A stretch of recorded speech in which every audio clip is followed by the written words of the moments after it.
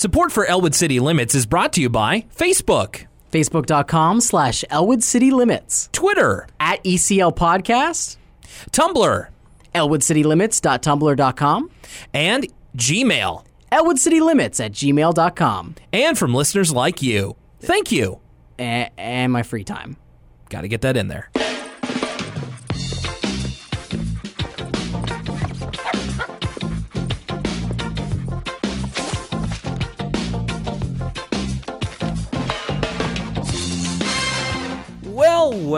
Well.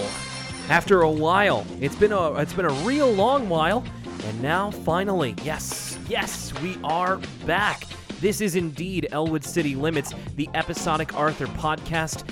Sorry we've been gone for so long, and in case you've forgotten, or maybe this is your first jumping on point, I want to welcome you to this exploration of the classic PBS Kids show Arthur. My name is Will Young. With me, as always. I was going to ask, who are you? Who is this person I'm talking to? It's been so long, I've already forgotten. Well, that's right. My name is Will Young, and with me is my co-host, who is freshly moved into a new job and really living that adult life. It's Lucas Mancini. Hey, Lucas. Hey, how you doing? We're really over the ocean and across the water here. This is some high-tech stuff.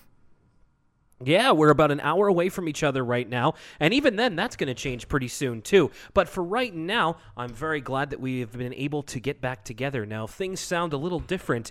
Well, our setup is very, very different than we were used to. It's what we can do. Lucas, I think you sound pretty good on your end. I'm pretty happy with how I sound, so I think it's high time we get back into Arthur. Now, I want to ask you, when you were watching the episode and taking notes, how much did you miss watching Arthur? Well, not only, the first thing that jumped out at me was, of all the episodes to make a big return with, this is one hell of an episode. Both of them. And so I really realized, I really like doing this. It's a big part of my week. It gets me in a certain state of mind, and I could not have picked a better episode to return with. I absolutely agree. I can't wait to talk about this one. Now, we have an email that I would like to get to before we get into both of these stories. This one comes to us from, just want to make sure I have the name right, Kelsey. This one's from Kelsey. She says, "Hey, Lucas." Now, I guess this is kind of more addressed to you than to me. Hey, Kelsey, I'm happy to help. Hey, Lucas. Hopefully you guys get this. My name is Kelsey. I've been watching Arthur since I was 5 years old. I'm now an adult and still watch the show. I came upon your podcast and was wondering if you would ever do an Arthur Discord, since there isn't one. She also lists her top 5 favorite Arthur episodes. A couple of these we have not gotten to yet. In fact, most of them we haven't. The only one that we've gotten to so far is Arthur's Substitute Teacher, which is right at the top of the list, which is a good choice. Kelsey, thank you for your email. Lucas, do you have any experience with Discord? No, a good friend of mine runs a fairly popular Discord, the NitroRad Discord, but I've never used it myself. I know it's big in the video game community, so... Silent friend of the show, and the one who made us our podcast cover art, NitroRad. You know, we should think about having him on sometime soon. That's quite a good idea. Now, I'm curious, what's Kelsey's other 4 favorites? Do you have them in front of you? I sure do. So Kelsey, after Arthur Substitute Teacher, the second one is called The Buster Report, which, if that episode is not about Buster having his own InfoWars show, I'm going to be incredibly upset. Oh my goodness, it's too perfect. The Buster Report. Now we know what it's called. The No Spin Zone. Number 3 is Mr. Ratburn's Secret Identity, which doesn't really ring a bell to me. Number 4 is Lend Me Your Ear. And number 5 is 1001 Dads, which is another Buster-centric episode. Is Mr. Ratburn's Secret Identity like the first Mr. Ratburn episode where he's like a vampire? No, that was, I think that was just Arthur's Teacher Trouble. I see. Yeah, so I'll be very interested to get to those eventually. Thank you for your email, Kelsey. It was very nice to correspond with everyone. And hopefully we'll be getting to that very, very soon. All right, speaking of getting to things, let's get into it. Today's episodes start off with Buster Baxter, Cat Saver. Now, I kind of thought that this one was going to be a little bit wild, a little bit out there, but I don't even think I could have predicted just how much. And right away, you immediately can tell something's off, because we open with, like all great Arthur episodes, a horrific plane crash. Which, like, it looks so bad. Like, presumably there's no casualties, because everyone seems pretty happy-go-lucky afterwards, but this plane is totaled, and it's in, like, the mountains.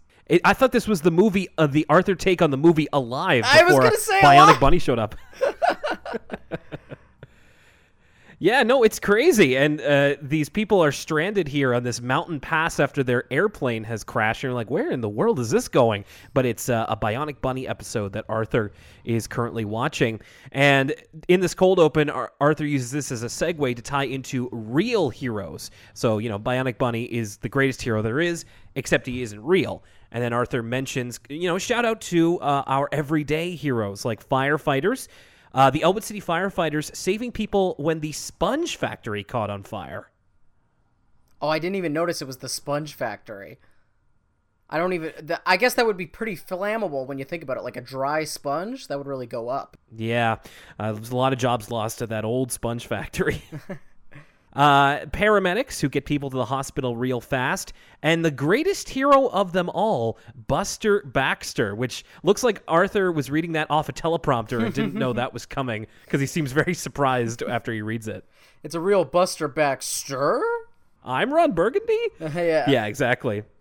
Now, we start off the episode proper with something that we have been waiting for a very long time. I'm so glad you noticed this, because I wrote down, now, is this the debut of the ice cream with the chicken leg coming out of it? Because I have this vivid image in my mind of, like, ice cream with a chicken's foot sticking out of it. And I could have sworn we had seen it in a previous episode, because I remember talking about it before. But was that just from memory? This is the debut? I think so. I think all of the other ones were just kind of a little less disgusting than this. So it's Arthur and Buster at the Brains Mom's ice cream shop, and he is trying out the new flavors, which Arthur says is very brave. And we indeed get the one that has like a chicken talon coming out of it, and it's called Chocolate Chicken Crunch.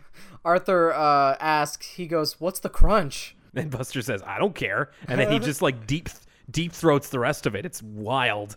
And then Brain's mom offers him a couple of new flavors. And I mean, Chocolate Chicken Crunch, not exactly appealing, especially with the way that it looks. The next one is Peppermint Pasta. What's interesting about this is that the pasta itself seems peppermint flavored, because it's unlike ice cream. It looks like a bunch of blue spaghetti on a cone. Which is unique in its own self. And now if this was like, here's my theory behind peppermint pasta, right? Like if you've heard of like a dessert pizza, right? Yes. And a dessert pizza is not like a regular pizza. It doesn't have any savory stuff on it. It's literally like dough and then like maybe some ice cream or stuff. Or in the case of Dairy Queen, like the Trizza pizza, it's more of like a symbolic pizza. It's the form of a pizza rather than the meaning of it. Exactly. If you know what I'm saying? Yeah. If this peppermint spaghetti is literally spaghetti in name and nothing else, name and shape, and so it's just like spaghetti shaped peppermint, then not so bad, says I. Yeah, that one's, I mean, I think of the three, that one's maybe the most agreeable. I was gonna ask you which one you wanted of the three, because I think my answer is different. Okay, which one do I want? I'm not sure. Which one would you be? I'm not really into... Which one would you be most likely to try, like if I had a gun to your head and you had to have one, which one would you pick? Probably Chocolate Chicken Crunch. Oh, ugh, that's like my least favorite. Well, get to the third one, because that's mine. Oh, really? Yeah. See, that one, I'm not really sure about, because the third one is Rocky Trout, and it's kind of looks like a chocolate-based ice cream. The only thing that's kind of taken me away from Rocky Trout, because, I'm a fan of fish. I like fish sticks, which are a big part of this one, but there seems to be like a fin in there, which is like the least edible part of the fish aside from like the eyeball. I didn't notice the fin. I was just thinking about how, like, okay, some people put French fries in a chocolate milkshake. Fish sticks stuck into chocolate ice cream. That's not too crazy, but a fin really takes it up a notch. So Buster and Arthur walking down the street. Buster is made off with his Rocky Trout, which, by the way, his third ice cream cone of the day. That's a little insane, if you ask me. Buster's bone density's off the charts with all the dairy he's getting. Or he's much closer to juvenile diabetes with all the sugar he's ingesting. Either way, it's going to be extreme. It's a real glass half full, half empty situation.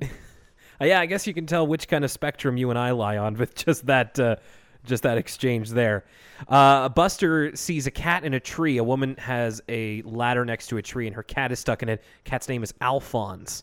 And Buster has it seems that the Rocky Trout ice cream is very pungent because the cat kind of smells it from the tree and then kind of runs down and jumps into Buster's arms. So the woman proclaims him a hero. She does indeed.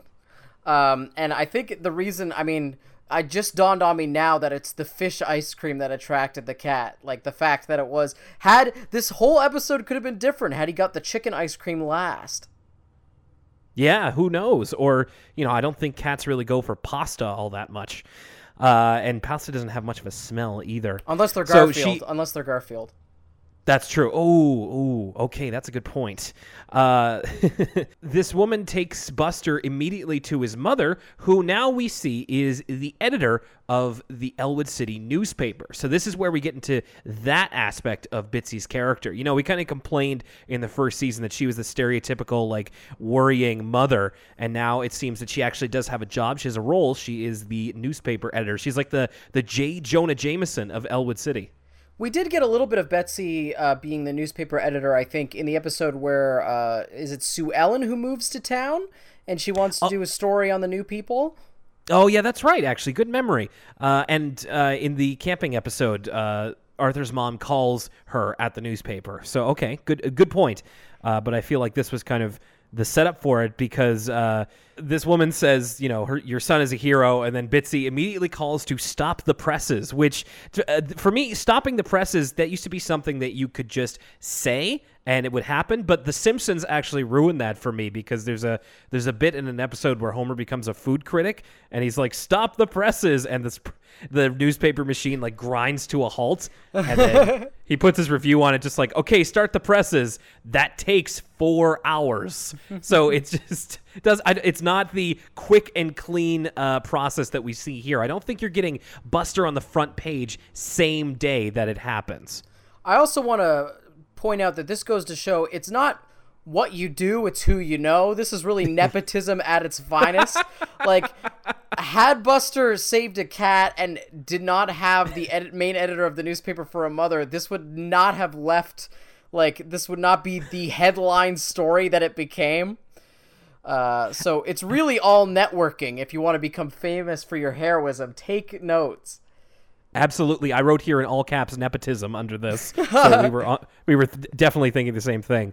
We cut back to Arthur's house, and this was actually very interesting. Now, I didn't know what the second half of the second story in this episode was, so I thought that we were setting up the appearance of the song Crazy Bus, episodes before it was happening. But all the same, this is a very interesting setup to something that we'll be dealing with later in the episode by we hear DW dancing to the song Crazy Bus. I had really similar feelings of confusion as well. For a second, I was like, wait a minute. I remember Crazy Bus being this huge, big reveal, and it's just a subplot in this episode? How I was surprised later on. So Crazy Bus, we don't want to get right into it just now, but from the outset, you can kind of tell it's one of those almost stereotypical annoying kids songs from, a TV show or a movie or something. One of those dumb things that gets popular that kids really love. I was trying to think if there were any other awful kids songs from your childhood or mine that really stuck out to you, maybe Barney, I Love You, You Love Me, that kind of thing. Fruit Salad by the Wiggles. Okay. Fruit Salad, yummy yummy yummy fruit salad. I've never heard of that one. Oh, it slaps. I'll tell you this much. So when Arthur comes in, he's getting all mad at DW for playing Crazy Bus, and this is like a meme waiting to happen. All you need to do is take out the audio of Crazy Bus and put in like any sort of mumble rap and have like Arthur be like, he's not even saying words, and it fits too perfect. Like just drop in Exo Tour Life by Lil Uzi Vert, and this is just some meme gold. Yeah, there's got to be one of them out there that said something close to Balooey or Bussalooey. Exactly. And you can just edit in. There has to be at this point. Or just a clip of Offset going, got left off bad and bougie? Who said I got left off bad and bougie? And DJ Academics going, what? Huh? Who said I got left off bad and bougie? What? Come again? So Arthur sees Buster on the front page of the afternoon edition of the Elwood City Times, or I believe it's called the Elwood City Times, and he is super excited for his best friend. I thought this was really cute. He's just running around to all of his family going like, Buster's a hero, and he's like genuinely excited for him. I thought that was really cool. So the next little bit that we get is Buster's brush with fame, about how he is slowly but surely getting more and more momentum around the town and more buzz as his story kind of circles around. So, of course, people are asking him about it at school. At first, his reaction is that it's not really that big of a deal. But then he gets more stuff, like he has an assembly where he's asked to speak. People are spotting him on the street and like cheering. And then we get into some real stuff. So first of all, what do you make of... before all this, I want to point out it's now a running joke that Binky wants autographs from famous people, because there's a moment where Binky asks if Buster really did save the cat, and this is when Buster's still sort of humble about it, and Binky's like, I guess you're some sort of hero, and Buster's like, I guess I am, and Binky immediately is like, can I have your autograph? And I thought back about when Binky met Mr. Rogers. That's the first thing he wanted as well. Right, and he asked Arthur for his autograph when he when he found out that Mr. Rogers stayed at his house. You're right. That's a very good pull. I guess Binky's easily starstruck. What do you make of Buster's initial, kind of being asked about it at school, being spotted on the street, and having like an assembly? Do you think that that's appropriate for someone who kind of did relatively little, but let's say something notable? Well, it's already good press, right? So the school's capitalizing on the positive press. I remember when I was a little kid, I won a stand-up comedy competition, and this involved Canadian comedian Sean Majumder coming to my class as part of the prize. And like the whole school made a big deal about that. So when it's elementary school and anything makes the newspaper, it's pretty much fair game for an assembly. Do you have that newspaper clipping still? That's amazing. I didn't know that you won a stand-up comedy competition?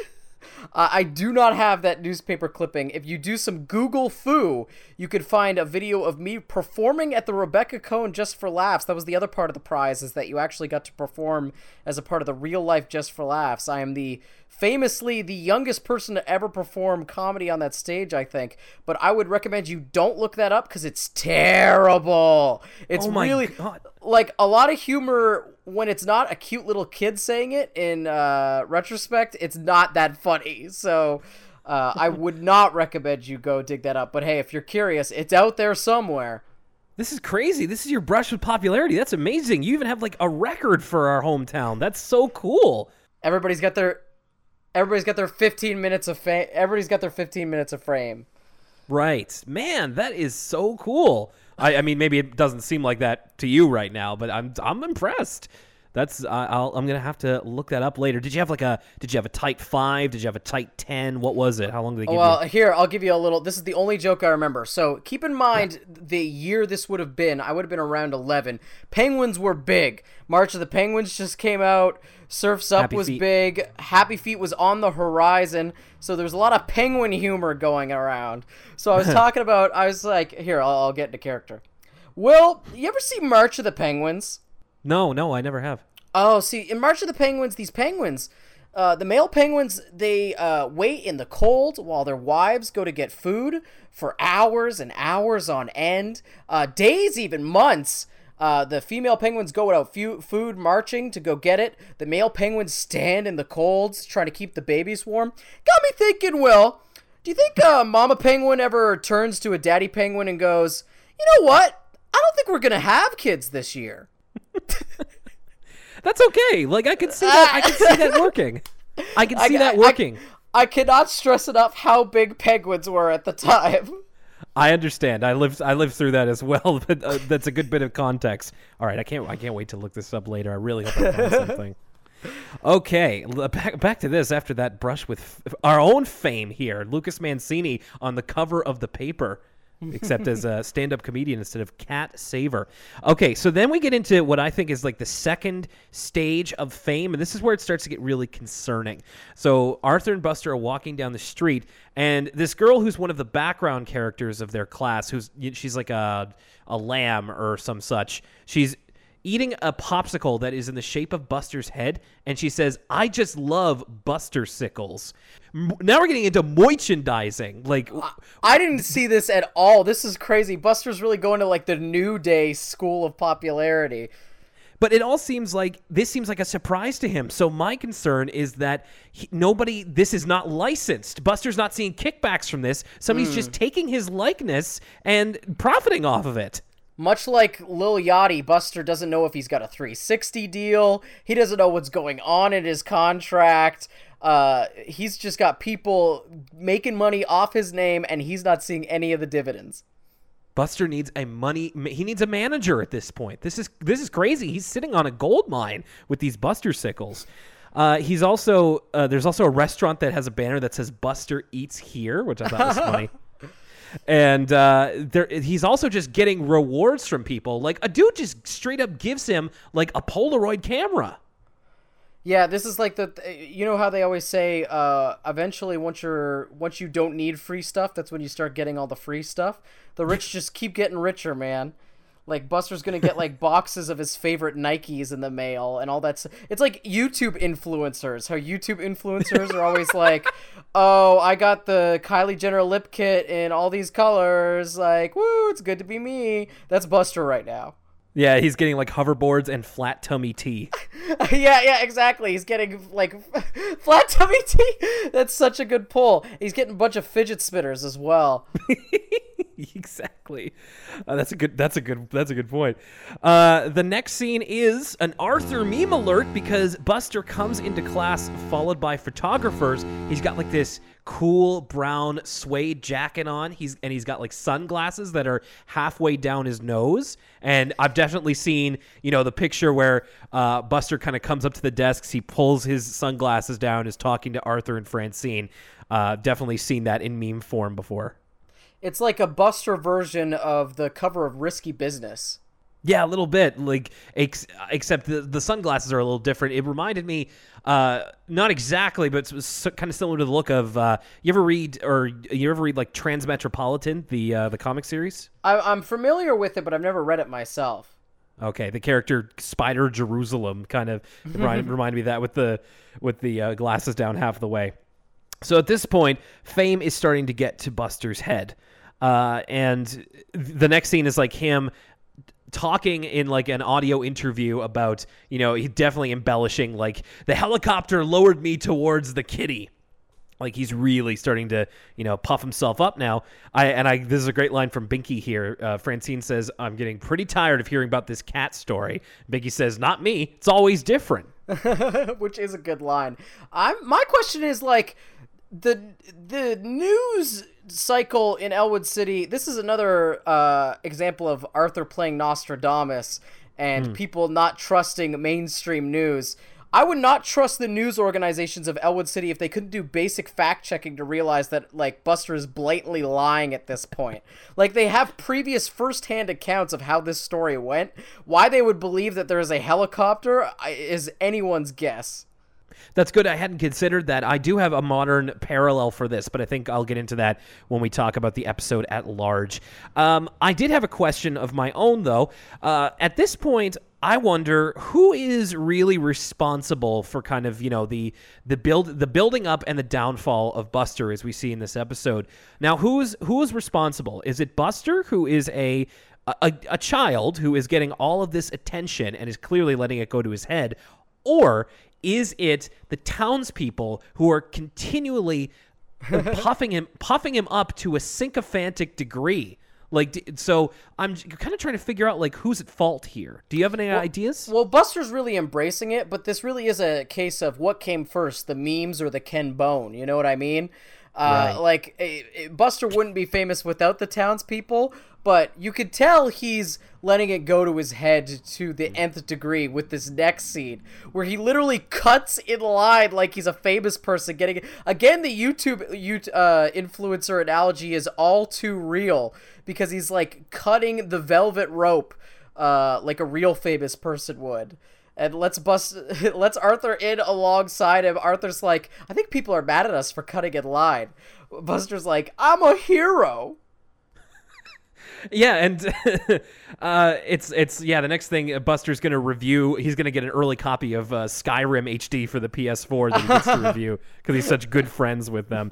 Yeah, exactly. In fact, they cut the line at a movie called Spooky Night 3: The Fluffy Bears. So this is kind of like the house equivalent of, if you know the House movies 1 to 4 of Elwood City, I guess. But yeah, they get to cut in line for this horror sequel, and Buster does indeed say heroes always get cuts, which not necessarily true, but we're starting the peak, and we're going into the downfall here.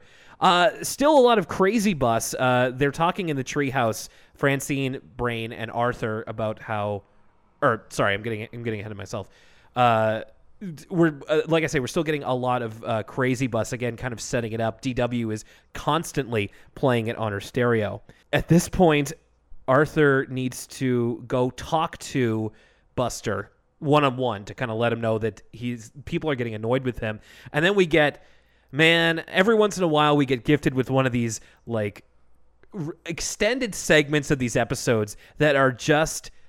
I'm watching it. I'm like, this is going to be such a treat to talk about. It's Buster's script for the first episode of his his TV series, Cat Saver. Now, before this moment, I think our all-time favorite, just moment by itself, kind of not a non sequitur, but aside in Arthur, was the flashback, the fake history of the Ratburn siblings. Yes. But I think this dwarfs that. This was so incredible on so many levels. It's not just a superhero intro parody, which it is. It's a very good one, and the way the jingle parodies the intros to cartoons at the time is super on point. But there's lots of weird details to it as well. We might as well get into it. Yeah, I mean, I don't know if I could say that I like it more than the Ratburn family history, but it's of that sort of quality, and it's definitely arguable. I'd have to really think about it a bit more, but so Cat Saver is I want to say Buster's cartoon show, then we get into this weird question of Arthur's a cartoon, is this a cartoon or is it meant to be real? Whatever. It's a TV show where Buster is he has this kind of mansion, kind of like the Baxter Building of the Fantastic Four or Avengers Tower or what have you, and he gets messages from people who need their cats to be saved. So he has this giant video screen, and I'll just briefly say the animation here, or at least the background animation, looks very similar to, I thought it was kind of another takeoff on DC cartoons of the time, like Batman and Superman. I also thought it kind of maybe looked like a bit of the works of Genndy Tartakovsky, especially because the view screen, the woman on the view screen saying Cat Saver, can you rescue my car? It reminded me of Dial M for Monkey, the segment of Dexter's Lab, if you remember that. Yeah, it's got that kind of almost German expressionist background painting, very angular vibe. Batman the Animated Series. Or if you've ever watched Darkwing Duck, which is going for a very similar thing, it reminded me of that as well. Buster is playing himself essentially because he's dressed in his same clothes, but he's putting on the hero voice of why, yes I can. There's no job to be that kind of thing. And so this woman wants her car saved, which is stuck in a tree. So again, this is kind of, stretching the bonds of Buster Baxter Cat Saver as far as it'll go.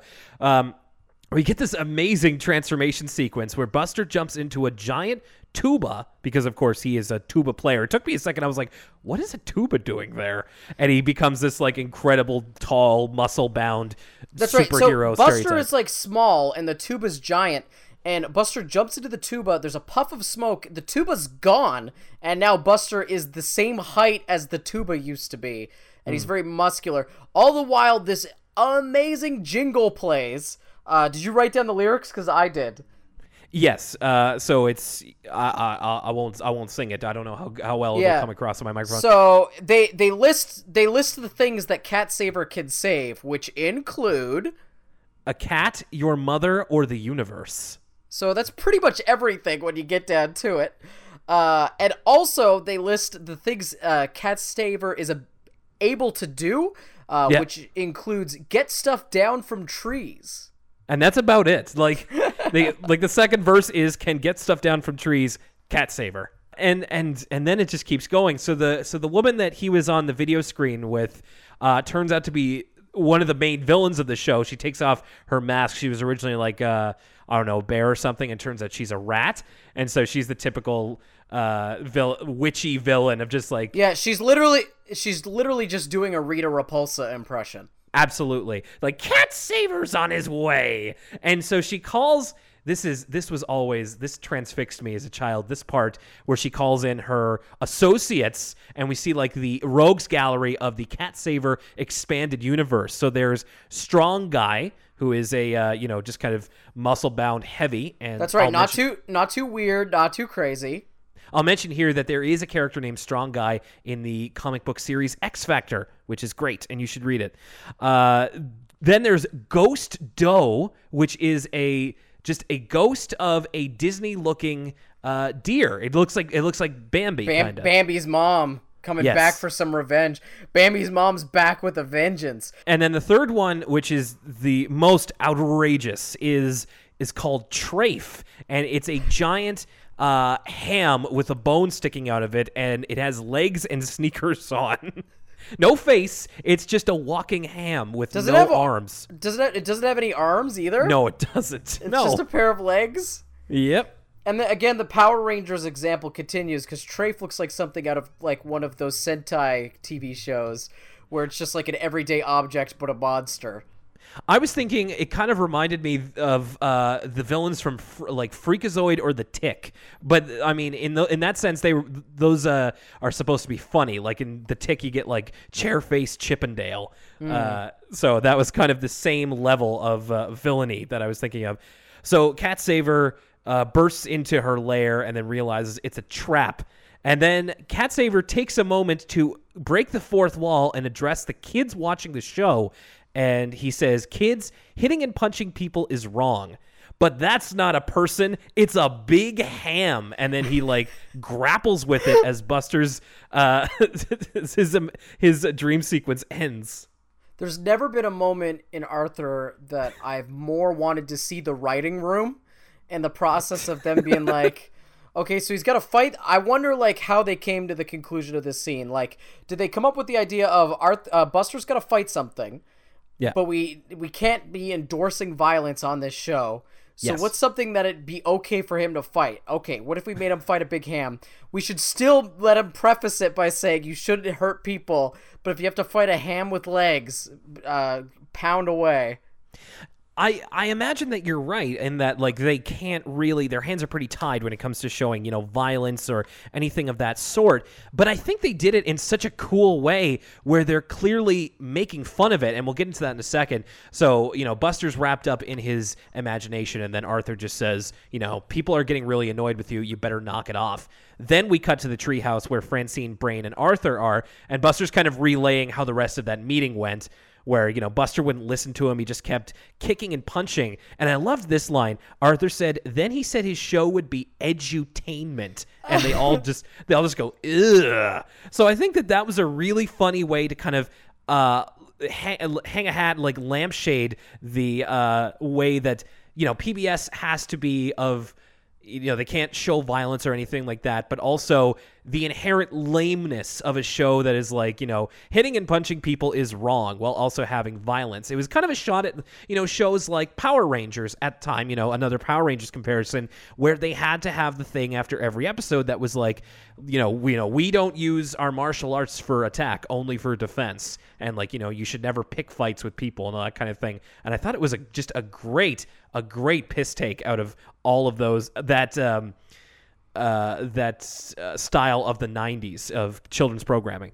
But it's also really funny, too, because Arthur is technically edutainment, like almost all programs on PBS is. So it's a very meta joke to make, but it also goes to show the quality of Arthur compared to some more overt shows, and that you don't really notice that it's educational. Absolutely. So I think that whole sequence, like you said, was great. And I was really excited to talk about it. At one point in the episode, Buster asked Brain to do his homework for him because he's a hero, and I guess Brain agreed for some reason. And then Brain realizes that the Buster didn't really save the cat; it just kind of jumped into his arms. So they're doubling down on their idea. They want to show Buster as kind of a fraud in order to expose him and to get him to see the light. So their plan involves Brain making a robotic cat that he puts in a tree that can realistically meow, and then it's kind of setting it up so Buster's walking down the street with reporters in tow, of course, because, it must be a real slow news week. Best line of the episode right here is we catch Buster having a conversation with the reporters, and he says, "I'll still save the occasional cat, of course, but my future is in TV."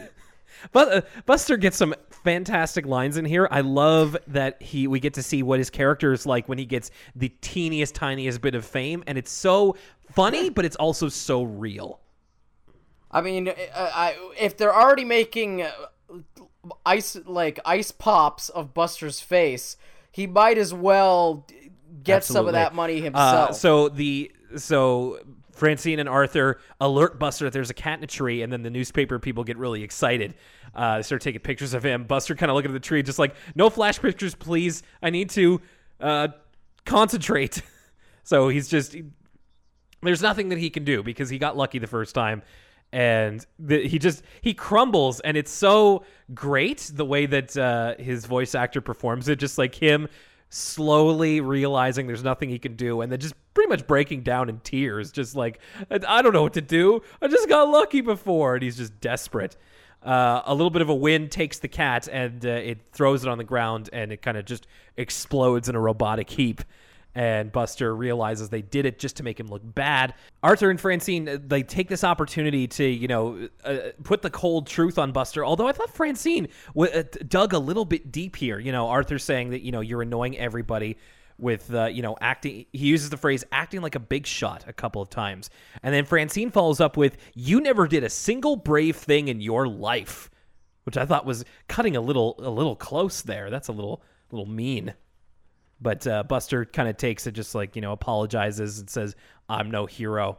And but then all of a sudden, out of nowhere, Buster looks off camera and says, look out, runaway piano, and ends up saving Arthur and Francine's lives from a literal runaway piano that is rolling down the street weirdly on like a level street. So I don't know how it's getting all that momentum. Which is, it's not necessarily brave, it's more lucky. Like, had he pushed them out of the way and maybe, like, made a grand gesture to sacrifice himself to save them from the piano, that'd be more brave. But this really is just like, oh, he saw a piano in his peripheral vision. But then, of course, everybody sees him do that, and they're like, did you see that? He saved those kids, and starts getting his picture taken again, and then the story of the episode ends with, Arthur being like, here we go again. But that's not where the episode ends itself. We get a second look into Buster's psyche. And this one, I might like this a little bit more than the first one. I don't know. There's a lot here once again to talk about. It cuts to what essentially ends up being a trailer for Buster's new script idea. And it's the classic 20th century Fox logo, or not the Fox logo, the 20th century art logo that used to precede films, except it's Mr. Ratbird with like the torch and the toga, and the slogan says, 20th Century Rat is the production house, and it says rat is art backwards almost. I didn't even It's notice really that. good. That's hilarious. So in this one, people, it's like a tall-sized skyscraper. People are moving a piano on one of those rope systems, and then just the rope breaks and somebody calls, "My piano slipped. Look out!" And it's like going to be falling on a bunch of people. And then the trailer voice comes in like, when pianos make trouble, he goes to work. And I was actually reminded of this. I forget what it was that I was watching once, but my girlfriend, we were watching, it must have been a cartoon or something, and she said, "I remember when I was young, cartoons had me convinced that pianos being hung from high places were going to be a problem for all adult life." It's true. Like, it's not something you see anymore. I guess at some point, like, us as a species solved the grand problem of how do you get a piano up a high building without having to, like, hang it over the streets. I will say this, though. Something that's you immediately notice with this video, as opposed to the earlier pilot of Buster's superhero TV show, is that one's like a direct parody of like superhero cartoons, where this one immediately gets like the big budget blockbuster vibe. It totally feels like a high budget adaptation of a superhero story as opposed to like a cartoon show. And it's in the little details, like the way the trailer's set up with the logo in front, the music. Yeah, you're absolutely right. So this is for a project that's called Buster Baxter Piano Tamer. And we kind of see him suit up in his piano tamer costume, which I thought was super cool. Other than the color scheme, which I thought was a little eh. So he's got like this Samus helmet. His shoes turn into these rocket shoes. And he's got like a metronome as part of his costume on his back. Like, I just thought that was really cool and like off the wall. And I really appreciated how original it looked. Yeah, it's very like early Iron Man. Yeah, very much so. So he uses his rocket shoes to basically boost up the piano and save everybody. There's a shot of him fighting basically piano ships in space that are firing lasers. And the trailer line at this point is, "Anyone can save a cat, but there's only one person who will face a piano." And then the final shot is Piano Tamer swimming away from the piano from Mario 64. It's like a piano that looks like a shark, and it's like chomping at him. And it just reminded me of that part in the Boo's Haunted Mansion from Super Mario 64 where the piano attacks you. It is really creative the way they find ways to villainize pianos. Yeah. From the shark piano to the spaceship piano. Like, I wonder how long they could... If they had to truly make a feature-length film, what would we see pianos doing? Like, is it like the Cars universe where there'd be pianos driving a car? Is it... how else can pianos be personified? That's like pianos of prey, like flying ones? I don't know. Pianos of prey. And the final line is Buster Baxter Piano Tamer based on a true story. And it's like Buster with his own like backdrop and stuff. And then Arthur kind of comes in and just like, "No, we're not making a movie out of this one." And, Buster kind of walks away and is offering like, "How about a CD? A video game, a comic book?" And Arthur kind of getting more and more frustrated as the episode ends. I thought that was a great way to end it. I thought that was really cool. And now a word from us kids. And now a word from us kids. This one was a little bit like the connection between this episode and the segment was a little tenuous. Yeah, it's almost as if they like were supposed to write this assignment for a PAL episode or something, and then they didn't need to, and so they stuck it in with this one because it's literally about write stories about your animal or your pet or a animal, and the only real connection with Buster Baxter Cat Saver is that it's got cat in the title. Yeah. And and to be honest, compared to some of the other ones, it's pretty dry. Like, they're not really. It's just them. It's just the kids reading out their stories, and some of them are a little funny because it's like their pets doing weird things. So a couple of them were like, my turtle's eating chips in the bathtub, or my cat was barking, or my dog was in love with a pig. But it wasn't the most interesting of these segments that I've seen. I'll tell you what, though, there was multiple stories about animals eating food that they weren't supposed to be eating. So I think there was some wish fulfillment among these kids. Like one kid talked about how an animal was eating Oreos in their bed, and another kid talked about how a turtle was eating chips in the bathtub. So it was a strange common theme among these stories. Absolutely. And now, back to Arthur.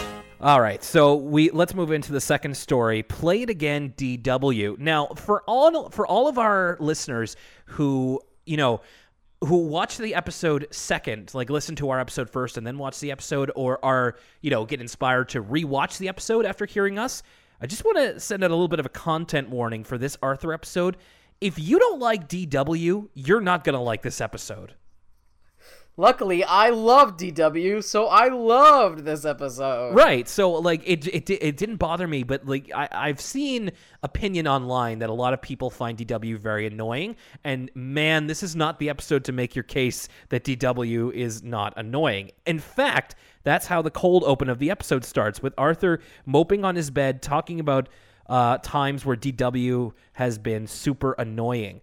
And, well, he only has one example aside from the main one, but it's a lasting one. So it's the one time that DW beat him at checkers, and she ended up lording it over him for what we see to be a calendar year. Like, we go through the seasons of Arthur's life, and DW is still bringing up her checkers victory over him. I liked the first one because she brings it up to his friends at the Sugar Bowl, like, and constantly brings it up while he's in her company. But the first time that she beats him, I really liked it. It just like she gets super excited, just like, yeah, mama, in your face, you loser.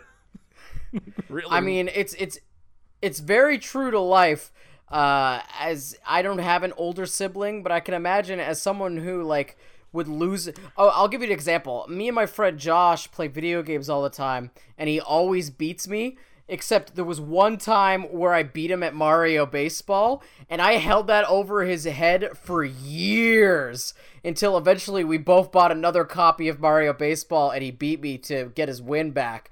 But in the 6-year period between those two events, I never let him forget it. Yeah, no, I understand the wanting to lord that over. As a younger sibling myself, it's just it gets to be a little old after a while, as sometimes we don't realize. Or we do, and we just keep going.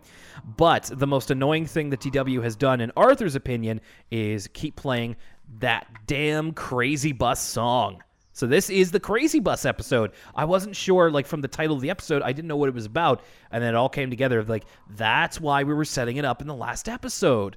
This episode, so right away we get to see something or hear something that we've never heard before. It's the start of the Crazy Bus song. Yeah. Usually we join the Crazy Bus song in medias res. And so I was surprised to hear that Crazy Bus starts off with an awesome, like, fake drum solo, like a artificial drum solo. Definitely made by an electric keyboard, the do-do-do-do-do-do-do-do. And just for so that we're all on the same page, if you haven't seen the episode, let me just put a little bit of Crazy Bus here, but only a little bit because I don't want to subject you to more than you need to.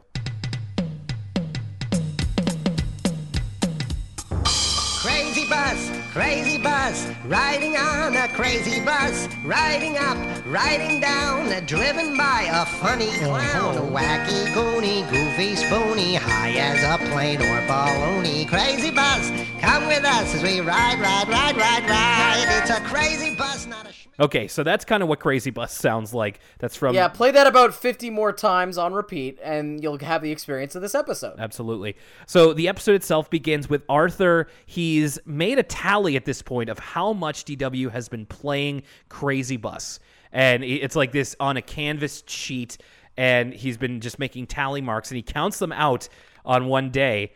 In fact, like, he wakes up and is like, it's a perfect morning. And then DW starts playing the song, and it immediately ruins his day. So he counts it up, and it's 532. DW has played Crazy Bus 532 times in a week. Now, do you have a calculator in front of you, Will? Let's do some quick math here. Yeah. Let me just use old Google here, and that's something we can do that we weren't able to do before. Is Use a computer right in front of us. Okay, so Google. Let's assume for a moment that Crazy Bus is 3 minutes long, Yes. the average song length. And what was that original number? 532. So let's do 532 times 3. And that is 1,596. Now divide that by 60. Okay. 26.6. So DW has listened to Crazy Bus for over a day in 1 week. Oh, my word. A little bit over a full day's worth of Crazy Bus. My God. 26 hours. Almost 27. Unbelievable. I don't believe it. And so immediately when Arthur put out this number, and, he's the one that is, climbing the walls. He hates it. He hates it. He hates it. But we really don't get much of an input from Mom and Dad. And so my question is, how in the world are they this patient with DW playing this song over and over again? Well, is it this episode where Arthur's dad has earplugs in at some point to block out the Crazy Bus, or am I thinking of something else entirely? No, he does. He does have it later. Yeah. But we don't see Mom with that, and even if you didn't, you kind of have to assume at some point they might be like, all right, why don't you give the Crazy Bus a rest for a while? Like, that's definitely something that my parents would have done if I were playing a tape over and over again. I just feel like this is one of the examples of Arthur's parents maybe being a little bit too permissive. I don't know. Like, I've heard from the parents I've talked to, they've seen the Frozen movie or the Minions movie or the Trolls movie hundreds of thousands of times. So I think at some point they just don't get a choice. That's true. And I mean, you do hear that a lot about how kids, especially today, with the ease of access to their favorite media, will watch it again and again. I just feel like at this point there would have to be like some ground rules of like, you have to keep it at a certain volume. Don't play it loud, because eventually they got to do like their taxes. They got to work. So earplugs can only do so much. I just feel like at this point there would be some limits on the crazy busing going around here. Well, one of Arthur's earlier solutions are already thwarted when he said, "What happened to the headphones I gave you?" And DW loudly exclaims, "They broke! Don't you love this part of the song?" And she turns it up. Yeah, and another thing, if you don't like people screaming, then this episode is not going to be great for you either. There is a lot of yelling and hollering and screaming in this episode. Actually, some really impressive voice work. Yes, because to be able to do a session or several where you're asked to like holler and scream and raise your voice, that's tough, and they do it very, very well.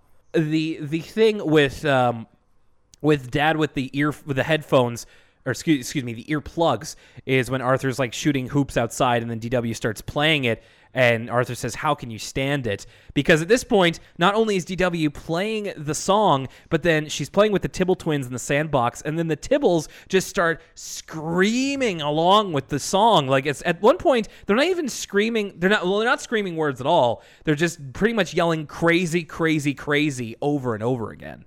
Well, the Tibbles, I think the implication is that the Tibbles don't actually know the lyrics because they're not really singing along to it. Right, they're just more they're challenging each other to sing as loud as they can. One of something that's set up very early as a plot point that comes in later on is that Mom and Dad are looking for a CD that they're bringing to like a graduation party or like a reunion or something, and they finally find it. So the CD they find is 1970 Songs You Can't Believe You Liked. I was curious. I looked up the number one song in 1970. Will, do you know what the number one song in 1970 was? All right, I'm going to have to take a stab in the dark on this one. I guarantee you're not going to get this right. But I'll tell you what, it's got an Arthur connection, now that I think about it. This song has an Arthur connection, so keep that in mind.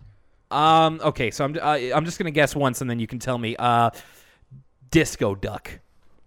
No, it's not Disco Duck, though. That is a very good guess. It's actually Bridge Over Troubled Water by Simon and Garfunkel, Oh! which of course has a Arthur connection later on. Yes, it does. That's so cool. And maybe completely non-intentional, but good catch. I like that. And so we eventually go on in the episode to where Arthur is so incensed at DW that he threatens to wreck her CD if she doesn't stop playing it. So she immediately goes to her parents, and again, a lot of screaming, because of course they have to be heard over this song. So I understand the need for it. Just it's a lot of screaming, and eventually it did kind of get to me a little bit. I got to be honest.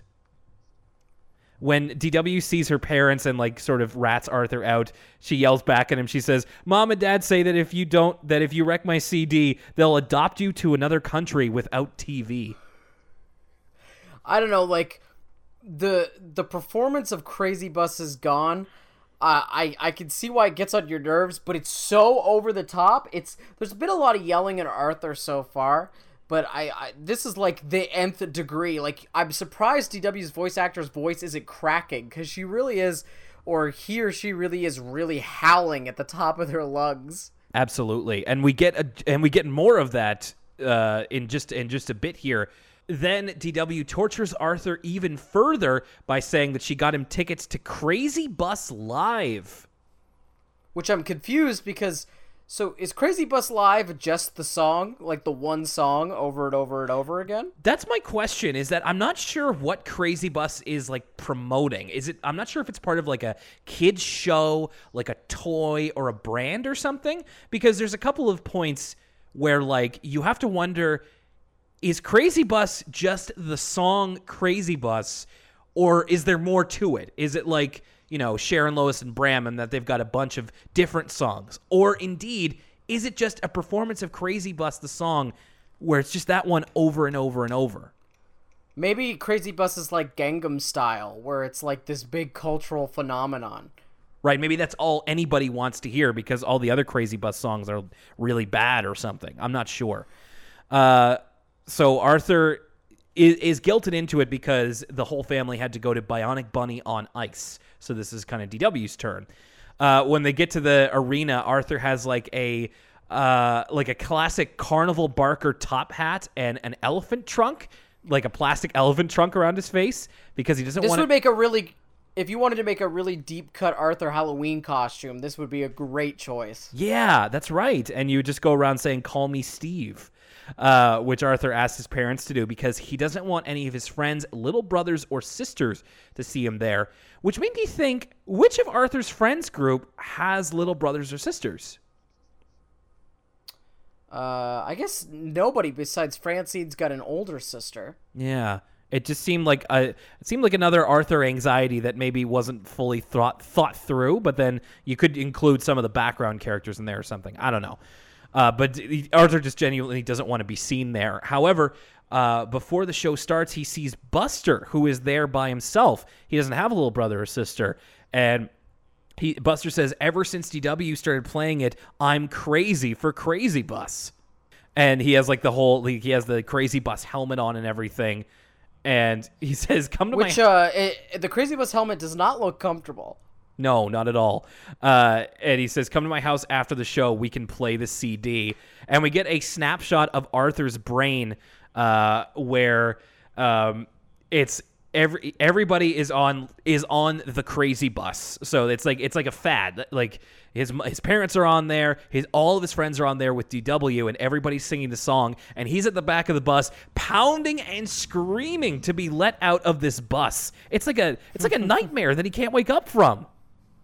It is, and like if you look outside of the bus, like the environment is very like Candyland, like overly sweet and sugary. It's one of those nightmares where he's like trapped in a children's cartoon.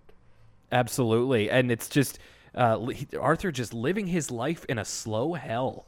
I got my scenes mixed up a little bit. So after this is the threatening to break her CD. And then after that is Arthur just kind of resigning himself to the fact that he's just going to have to hear that song through the walls over and over again. But then he takes a moment and he's like, "Wait a minute, it's quiet. What's that sound?" "It's the birds." I loved that. And it's just like, wow, maybe DW's finally giving them a break. Cut to a extreme close-up shot of DW screaming and screaming and screaming. So she is very upset that her Crazy Bus CD has been stolen. And you want to talk about good voice work here from DW's voice actor. This is the top level of his register. He is pushing his voice to the absolute limit, and it sounds realistic. It's like DW is yelling herself hoarse because she is absolutely upset beyond upset that Crazy Bus is missing. Yeah, like DW's done screaming in Arthur episodes before, but it's been more so like stage screaming, like but this is a real, like, you're almost going hoarse because you're just so bad. She's in hysterics at this point. She's feverish with worry and anxiety. So, of course, she immediately accuses Arthur, which, to be fair, the evidence is there, so I understand her logic. But Arthur denies up and down that he did not take the CD. But DW does not trust him at all. At this point, we get a little bit from DW's perspective. There's a kind of quick cut of her calling in her mother to her bedroom. She says, "I can't sleep because I'm forgetting how the song goes." And I'm just like, 532 times in a week, how are you ever going to forget what Crazy Bus sounds like?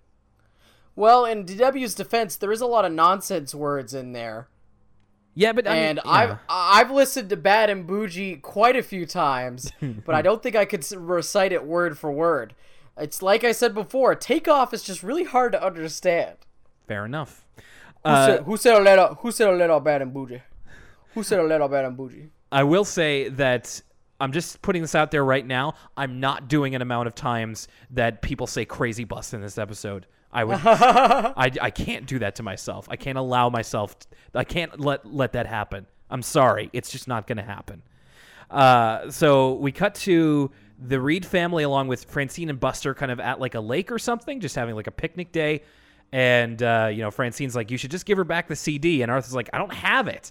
And then Buster... That's right. It's because DW... They're in a canoe or something. Yeah. And DW is mean mugging them from the island, from the land, and they're in the water. She will not stop looking at them. And Francine goes, "Arthur, just give her back the CD. She's creeping me out." Yeah, she's giving me the creeps here. Buster's idea is that if Arthur didn't take it, then maybe it was taken by, look at my notes here, an ancient race of squid people who took it to their undersea grotto. And then, if you're playing the Elwood City Limits bingo game, this would be a Buster non sequitur. Yeah, absolutely. That's got to be on there. And of course, as we usually do with those ones, actually, we go to the undersea where these squid people are, and they're just like, it's like, "You got a Crazy Bus CD? No, but I sure wish I did." And they start singing Crazy Bus as just a little cutaway there. So finally, Mom and Dad are going to their reunion while Arthur and DW are still very much at odds with each other. And Catherine is going to babysit them, which is something that happens a couple times after this. So she's kind of the regular babysitter of Arthur and DW. So they kind of sweetly promise that they won't, bother each other. Arthur is going to the computer to play a CD-ROM, but then DW busts out of a nearby chest, trying to catch him in the act. Yeah, eventually we figure out that it is not the Crazy Bus CD, and it is a multimedia CD-ROM. And from the little quarter of the screen we get to see, it looks like Arthur's playing some sort of like sewer shark clone. Yeah, or something like that. Speaking of Nitro Rad, we really need him to review this game, Captain Sludge versus Drain Boy, with 3D drain clearing action. Like some sort of tunnel runner, like Tempest or Sewer Shark. Yeah, it reminded me a bit of like Rebel Assault 2, that sort of thing. So Arthur, still maintaining he did not take the CD. There's a couple of shots here where like DW is using a periscope to look at him from behind the corner. There's a great one I loved where Arthur comes up to Catherine and he says, "DW is haunting me." And then she comes out from behind the couch and she just yells, "Maybe it's your guilty conscience that's bothering you." I thought that was really funny. So finally, and then DW like clandestinely busts into Arthur's room and wrecks up the place, just trying to find Crazy Bus. And finally, Catherine thinks of her sitcom idea to kind of de-escalate this, is to tape off the entire house down, like halfway down, so that Arthur is on one half and DW is on the other. And of course, she says this is an example of her Solomon-like wisdom. Yeah. But I do want to point out that this is not the definition of Solomon-like wisdom. Solomon's idea was he was going to offer to cut a baby in half to prove that one person loved the baby more than the other person.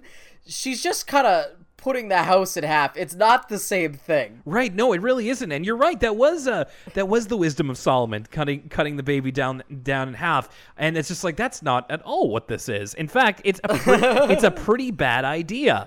And she even walks away after she does it, and she's like, "Boy, I'm good." And I'm like, classic teenage hubris, because but then it immediately falls apart. Absolutely, because Arthur reaches for a jacket that's on DW's side. And then she immediately begin a tug of war, because it's just like, it was on my side. So just like, this is immediately falling apart. This is a bad idea. We get a quick line here about how, DW's like, "I know you took my Crazy Bus CD." And Arthur says, "I don't have your stupid bus." DW says, "It's not Stupid Bus, it's Crazy Bus. Stupid Bus is a lame puppet show." So now I want to know what Stupid Bus is. Maybe it's like the Harry Potter Puppet Pals like parody of Crazy Bus. Some sort of viral video. We quickly cut to Mom and Dad at their reunion, and then realize that they accidentally took DW's CD, and so instead of the sounds of the 70s, they get the Crazy Bus. Now that I think about it, so Arthur's dad says the songs we danced to in high school, and this is the year 1970. So let's just suppose for a second that they graduated high school in 1970. So in 1970, they would have been, let's say, 17 or 18, Arthur's mom and dad. So I'm just thinking here, and this episode aired in 1997, I think. So 10, 27... 17 plus 27. So they're around 44 or 45. They're in their mid-40s, Arthur's mom and dad. That sounds about right. Yep. Just something that I literally just thought of now. But yeah, that's about right. In fact, they look a little bit young. I would have guessed maybe early 40s or late 30s maybe. So there you go, Arthur trivia fact. They call DW and let her know that that they took her Crazy Bus CD, and then she starts taking the tape off from the floor. And again, if you don't like DW, you're not going to like how this episode resolves. I do, so I thought this was kind of funny. She's taking the tape off the floor, and she says, I've realized that in order to, basically de-escalate a situation, one of the people has to say stop. So I'm going to be the bigger person and call it off here. And she gets to lord that over Arthur a little bit. I thought that was funny.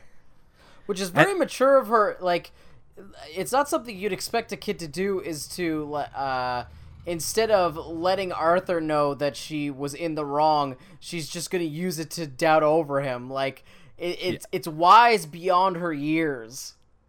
Yeah, it's very petty too, of just like, and now that she's gotten what she wants, now she can also take the high road, because just to make herself look better. And then finally, we get Mom kind of gently chiding her, of just like, you can enjoy your music, but it isn't right to annoy others. And DW just kind of like, I know, I don't even like that CD anymore. So again, DW didn't really learn a lesson here. If you were kind of waiting for, Mom and Dad to drop the hammer or something, it's not going to happen here. In fact, she moves on from the Crazy Bus CD, which Arthur is happy about, saying maybe she's growing up. But now she's got something completely different to move on to. It's Crazy Bus, the motion picture. Which we get, it's like a trailer or an intro to Crazy Bus the motion picture, and it's, you want to talk about self-aware and meta humor, this is it. You're right, because the announcer's just like, Crazy Bus the motion picture 2 action-packed hours of your favorite song. Play it again and again and then again. So just kind of like, yep, this is what kids do. And DW ends the episode by dancing along to Crazy Bus, the motion picture, which I think is actually better because that's at least confined to one room. It's not like DW taking the stereo around with her wherever she goes. She can only watch that in the living room. I guess it really is a case of pick your poison, because she was playing, I guess her main area to play the Crazy Bus song was her living room, but it really is, I guess I'm nitpicking at this point. Whatever the next thing that comes along, there's always going to be more Crazy Bus content for her to consume. At this, like, Crazy Bus, just like Buster's merchandising, there's going to be Crazy Bus the musical, Crazy Bus lunchboxes. And this isn't the last that we see of Crazy Bus. It'll definitely come back, albeit in not as much of a focused form than we see it right here. And that ends that episode. Let's go back to Buster Baxter Cat Saver. Lucas, what did you think of that one? I loved Buster Baxter Cat Saver. Maybe this is just being away makes the heart grow fonder, but I was like, what a perfect Arthur episode. If you're looking for a moral or something like that in the way the episode wraps up, that's going to kind of disappoint you, because it really ends in the same place where it was in the middle, where Buster's sort of full of himself for saving the kids from the piano. But I thought as a self-contained episode, it's funny. It's really well paced. It just moves. And again, it's a Buster episode, which always scores points with me. Right, I agree. I really like this episode too. It's probably one of my favorites of the season so far. I thought that the allusions to kids media, I think that's always great when the Arthur writers do that, especially now as an older viewer. I liked the premise. I thought that it was a really interesting story that I wanted to kind of keep seeing where it went. I love the diversions into, Buster's imagination. I really thought it was funny. I thought it was genuinely funny, like how conceited he was getting. And I thought that there actually was kind of a moral to this, but it wasn't presented in the same way as, in previous episodes. It was kind of more weaved into the way the episode was told rather than, stuck at the end of the episode. It was like, hey, Buster's acting like a real jerk now that he has fame. Don't do that. Like if this happens to you, or make sure you don't act like a big shot or become too proud or whatever. But other than that, it's the episodes don't always need a moral. So, and I thought this was a lot of fun. And like you say, I haven't watched Arthur for the show for several weeks now, and it was a great episode to return to. Play It Again DW, I liked, but to a little bit of a lesser degree. I did kind of mention here and there of just like, there's a lot of screaming in this episode, and it's very much like if you need to really appreciate who DW is in order to like it. I do, and Lucas, I know you do as well. So I think we got off in that sense. And there's I guess there's a little bit less structure to it than Buster Baxter Cat Saver. There's not a huge through line. There's not a whole lot of, consequences or anything. But at the same time, I did think it was really funny. I loved seeing Arthur's reactions to just his disgust at Crazy Bus. There's a couple of great faces that he pulls in this episode. And it was funny in a sense to see Arthur kind of really going through this awful personal hell, essentially, of just Crazy Bus never, ever escaping. And as much as, I sympathize with Arthur's anxieties a lot, it is kind of funny to see him suffer to a limited degree. And of course, this is, it's not him physically suffering or anything. It's just him being annoyed to death. So I liked it, not as much as the first one, but I think that it makes a good companion with the first episode. I really agree. I think this episode is that much stronger because it follows Buster Baxter Cat Saver. Like, I thought it was a really cool touch to not really have this be a two-parter, but this episode is set up in Buster Baxter Cat Saver, and I think it's the first example of that, besides like episodes that are straight up just one big two-parter. So I really enjoyed that aspect, and personally, I'm biased, but I loved Play It Again DW. I thought DW's shrieks were entertaining as anything. I think she carries the episode, and I just found it comical. Once again, this one doesn't really have a resolution, besides DW watching the Crazy Bus movie by herself over and over again, but I was along for the ride all the way. All right, so it looks like a positive grade for both Buster Baxter Cat Saver and Play It Again DW. A great pair of stories to return to. Lucas, very glad that we were able to set this up and very glad that we're back to it once again.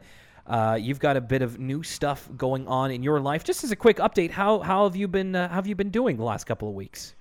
I've been doing great with the new job. I love being back in the big city. I will say, though, recording in this room with the windows closed is very difficult today because it's extremely hot, and I have sort of this jerry-rigged setup of using a cutting board as a lap board for this microphone, and my computer also on my lap, so it's very, very warm. I'll say that much. Yeah, I've been sweating a lot too. The windows are all closed so that I can keep the sound in, and it's very much I'm right there with you, my man. Well, it's really good to hear from you again. I'm glad things are working out, and the show is definitely going to sound a lot more DIY than it has in the past. You know, we don't have a professional recording studio that we're in anymore at the time, so we're going to be doing this each from our homes over Skype. But I'm glad that we have an avenue to do it at all. So now it's time for me to get into the plugs. Let's see if I can remember all of them.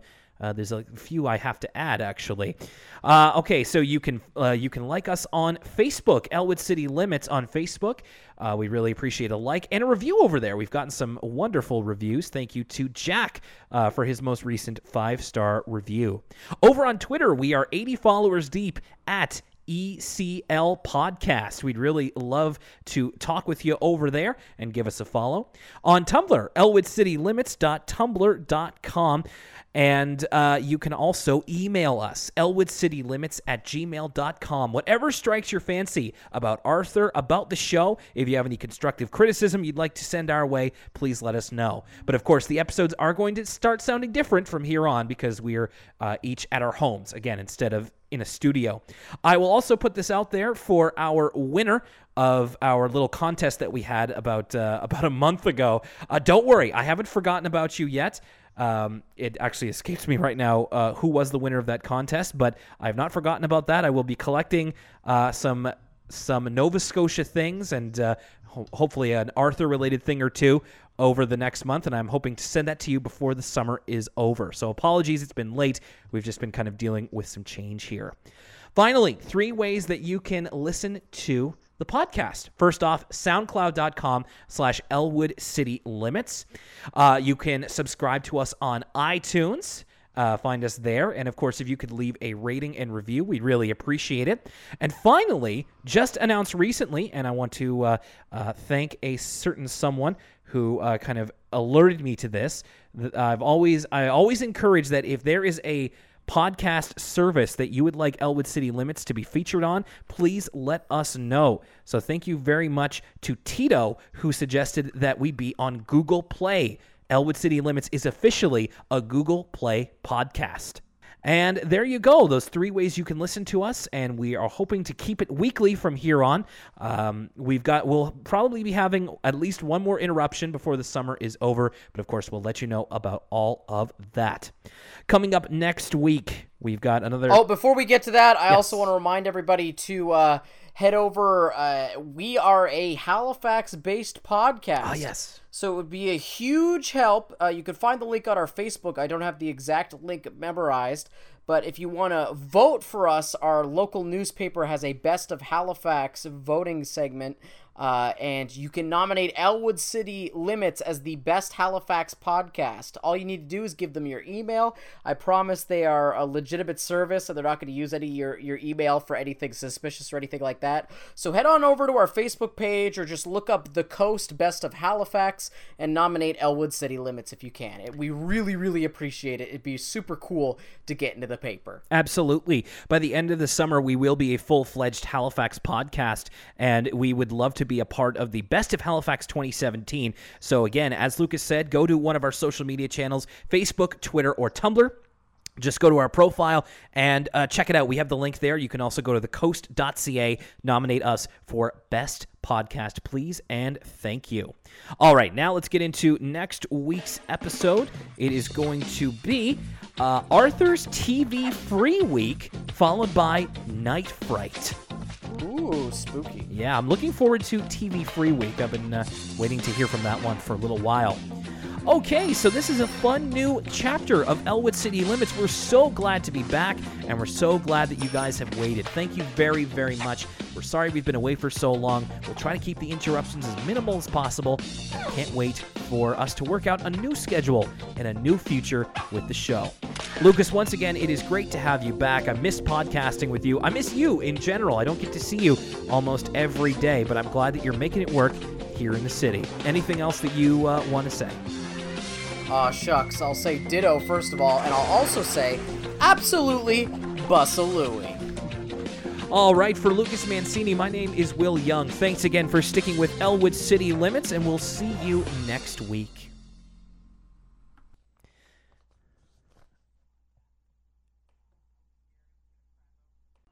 Hey. Okay, so for some reason Audition doesn't want to record while I'm recording on Skype, but Audacity does. And for this audio test, I will be performing a poetic reading of the song Nuck If You Buck. Yeah, well, I'm Gat Totin' Pistol Holdin', N-word on yo damn street, stompin', jumpin', bumpin', and we knock off this damn thing, throwing them bows up at D's hose, excuse me. So that's my little audio levels look good on that, and I'm going to stop the recording now.